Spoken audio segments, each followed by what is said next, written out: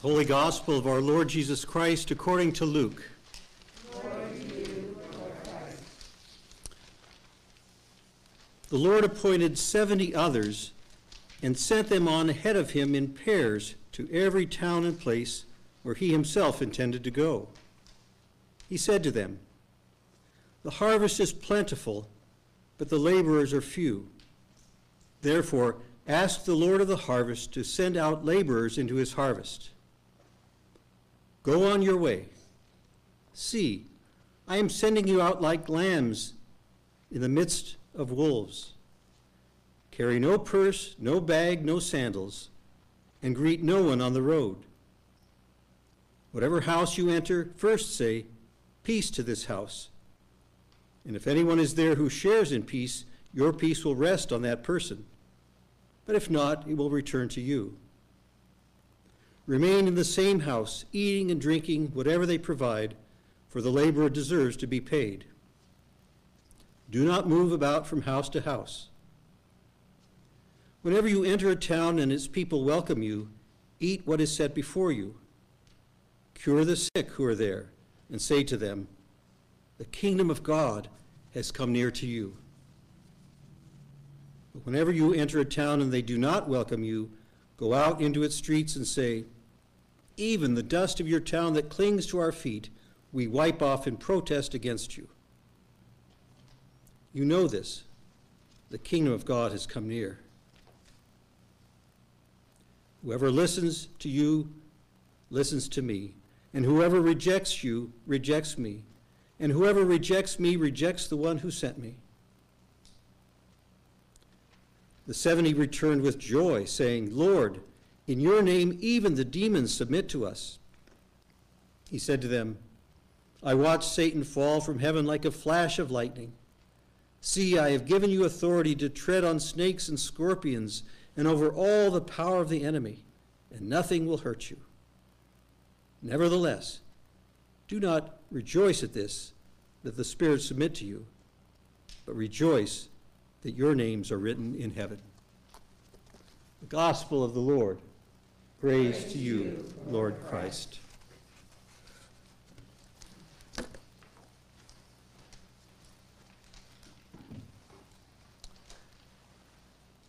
In the name of God, Father, Son, and Holy Spirit, amen. Please be seated.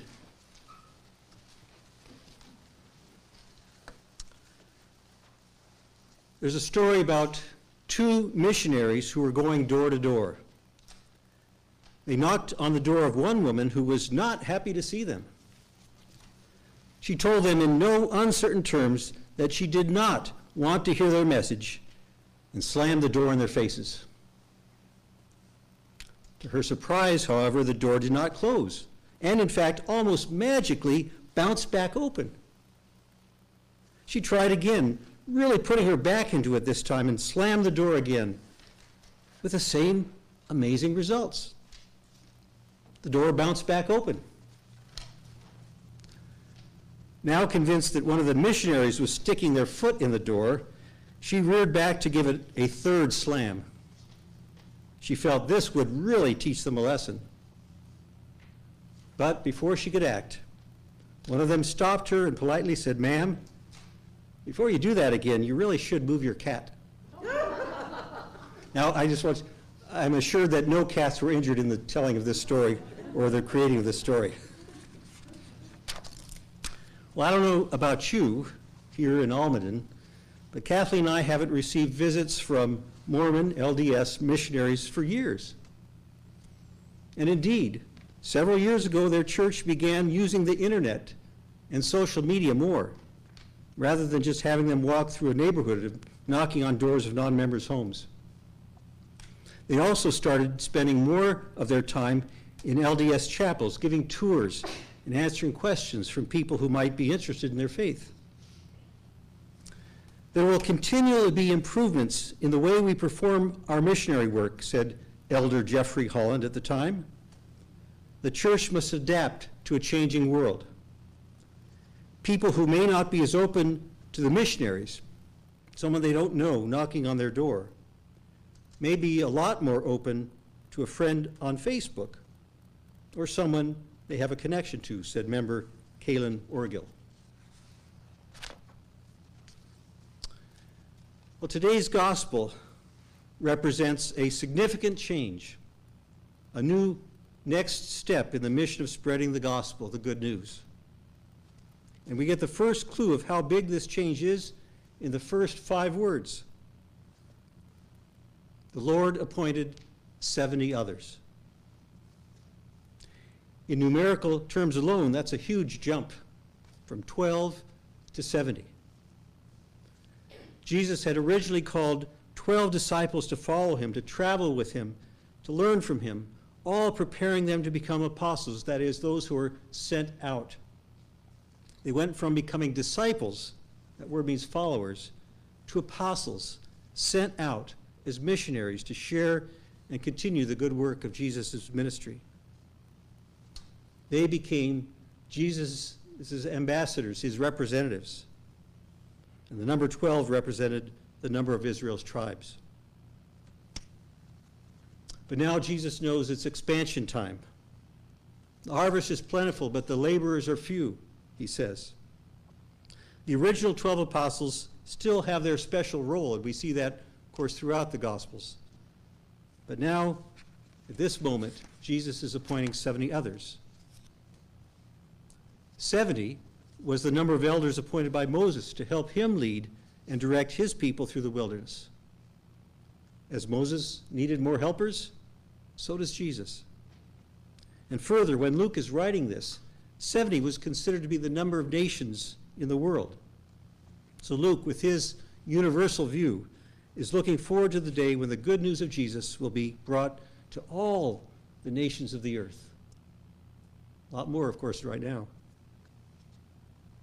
Having established that it is time for his ministry to expand to new places, we might say today, new markets, Jesus gives some basic warnings and instructions and advice. These include, see, I am sending you out like lambs into the midst of wolves. When we step up and we speak out, we stand up, we risk being criticized. We see examples of that all the time. Carry no purse, no bag, no sandals. Of course, the modern expression we use is travel light. Travel light. It's enough to simply share the love of Christ in all you think and all you do and all you say. You don't have to have a lot of materials to help you do that. And of course, it's the faith of going out, trusting that God will provide and care for them. Greet no one on the road. Greetings in Jesus' day were lengthy. They could go on for a long time. Here he's saying, don't get sidetracked in small talk. Don't get distracted from your focus, your mission, your destination.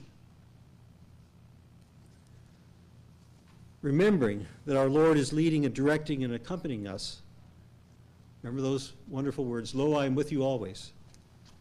That can help us follow these and all the instructions that Jesus gives to the disciples, this new group of recruits to be sent out. But the instruction Jesus gives in our gospel that I want to focus on this morning is this, 3 words. Cure the sick. And then he says to them, the kingdom of God has come near you. The kingdom of God has come near you. Cure the sick? What comes to mind when we hear that command? If we think of curing the sick as only something for, medical professionals on the one hand, or made for television miracle healing preachers, some of them very effective on the other, we might be a little perplexed, even put off. Who, me? Cure the sick? But listen to what one commentator has written, which expands our understanding of what cure the sick might mean. Quote, it should be very significant for Christian life today that the only specific action Jesus commands in this gospel is to cure, or he uses the word heal, the sick. Increasingly, for contemporary Christians, the healing ministry is strong and widespread, and that's so true. Almost every parish I've been to since retirement has had a healing ministry, healing prayers, some sort of recognition that there's a way to take care for each other. That's part of our pastoral care. Healing lists, prayer lists. Furthermore, there is the realization that in a frantic and tense world, the great power of the Christian faith can be there to bring healing to the lives of individuals, the healing of fears, the healing of angers, the healing of anxieties. And there's plenty of fear, anger, and anxiety in the world right now. Perhaps just as valuable, he concludes, is the ability of Christian faith to bring a renewed sense of meaning and purpose into people's lives. Just bringing to others a sense of meaning and purpose, that's healing. That's giving them hope. Gives us hope when we receive it. So I think that when we think about what brings us healing, we can perhaps better imagine what might bring healing to others and how we can help create conditions for them by thinking about what brings me healing. And maybe that'll give me a clue of how to bring others healing. So just think for a moment, what brings you healing? I just started writing a list here. Any time spent in God's wilderness, including this beautiful Almaden Valley and the beautiful walks you could take here with my family, that brings me healing. And of course, all the times growing up with my children when we went out to the national parks, that brought us all healing. As much as I enjoy, and I enjoyed it again this morning, the Washington National Cathedral online, in person, Sunday morning worship with others brings me healing. And I know some of you can't come, but don't give up on coming in person. This brings me healing, and I think music and singing together, not just in the shower, brings me healing. Laughter brings me healing with others. Running, well, now walking, and writing brings me healing. I miss those days. Praying for others and knowing that people are praying for you, that brings me healing. Really good book, a really good one that has some meat on it, or a movie brings me healing. Good memories bring me healing. And now with Facebook, Kathleen, she says, oh, look what we did 10 years ago, 5 years ago. That brings me healing. And you'll love this one, I think. Some of you will identify with this. Healthy and relatively happy children with full-time jobs with health insurance brings me, and hopefully them, happiness and healing. That's what I used to joke with. When they get jobs with high life insurance, or not, well, life insurance too, but health insurance, that's a big step. So what's on your list? Think about the things that bring you healing, and that will give you a clue of how you can bring healing to others when we expand this idea of curing the sick as more than first aid. That's important. But the healing goes beyond that. And we'll talk more about that next week in the parable of the Good Samaritan. So how can we bring healing to others? By helping arrange moments of healing, but most importantly, being able to say to others, the kingdom of God has come near you. The kingdom of God has come near you. And more often than not, we won't be using those words, but we will be sharing that message with others by the way we treat them. The kingdom of God has come near you because of the way I'm treating you. Treating you with God's respect and kindness, with God's patience and forgiveness, extending the love and joy of peace and peace of Christ. So here's the good news. I had a professor in seminary always say, your sermon's got to have some good news in it. So here it is. I'm not going to send you out to go knock on doors this afternoon 2 by 2. Now, I have to say, if you got chocolate Thin Mint cookies, you're welcome to come by the rectory. I want those Girl Scouts to keep coming. They don't come so often either. I'm not going to send you out. With even our LDS friends going beyond the biblical model, we all need to be aware of the new ways we can be sharing God's good news, the new ways people are receiving any kind of news. And ECA is already doing that. You know, you have a podcast now. You have a podcast. You have YouTube. You have Facebook. I mean, think about it. I haven't seen any since I've come up here, so I think this is true. telephone booths and books are gone. But we still have calls to make. I haven't seen any Western Union offices when I've driven around here, but there's still a need to share the written word. This is what really frustrates me. Newspaper racks are gone. And if you don't get to the Safeway in time, the papers are gone. And someday, home delivery is going to be gone. But there are a host of new ways and platforms to deliver and receive the news. And there will always be a need to share God's good news because people are hungry for it. People are starving for it. And our world is starving for that good news that can make all the difference to someone's life. For us, a balanced diet includes scripture and bread and someday again soon, hopefully, wine. Like the early church is described in Acts, we all need the apostles' teaching and fellowship, the breaking of the bread and the prayers. We need that. That's why we're here. We need a community of faith beyond, of course, those times when we have our individual faith, or we are watching, and I'm not putting that down at all, watching, because I do it too, the National Cathedral or wherever, or watching at home today. That's important, but nothing can replace this.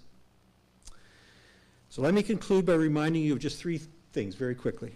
First, by our baptism, we are all missionaries of the gospel. We all have a ministry, in other words. Mission and ministry is whatever we do with God and in God's name. Remember, Jesus said, quote, I chose you, I appointed you to go and bear fruit that will last. Second, we serve on different front lines in this missionary work, in different situations with different people. And people as close as your family, your friends, or neighbors next door, to the stranger you encounter at the Safeway, or on a vacation 1,000 miles away. And we use different methods in our ministry and our mission with the different gifts God has given us. And third, this is what I really want to focus on. What ties our mission and our ministries together is healing. We are bringing healing. That's the bottom line. I mean, it's a wonderful prayer. Lord, make me an instrument of your peace. But suppose just for today we substitute, Lord, make me an instrument of your healing. And to say those words when we get up every day, how can I bring healing to this world, to someone today? And healing comes in many ways and forms, but it all leads to the joy of knowing the peace and the presence of Christ. Curing the sick happens when others can hear and others can know and feel the promise. And it's right on the cover of your service sheet today. The kingdom of God has come near you. We want people to know that when we've left them. So we sing, I come with joy to meet my Lord, forgiven, loved, and free. And then we want to say to others, and so can you. You can be forgiven and loved and free. We may not use those words, but that's the message of healing that we're trying to spread. The Lord appointed 70 others, and guess what? Our name is on that list. Whom shall I send? Here I am, Lord. Send me. Amen.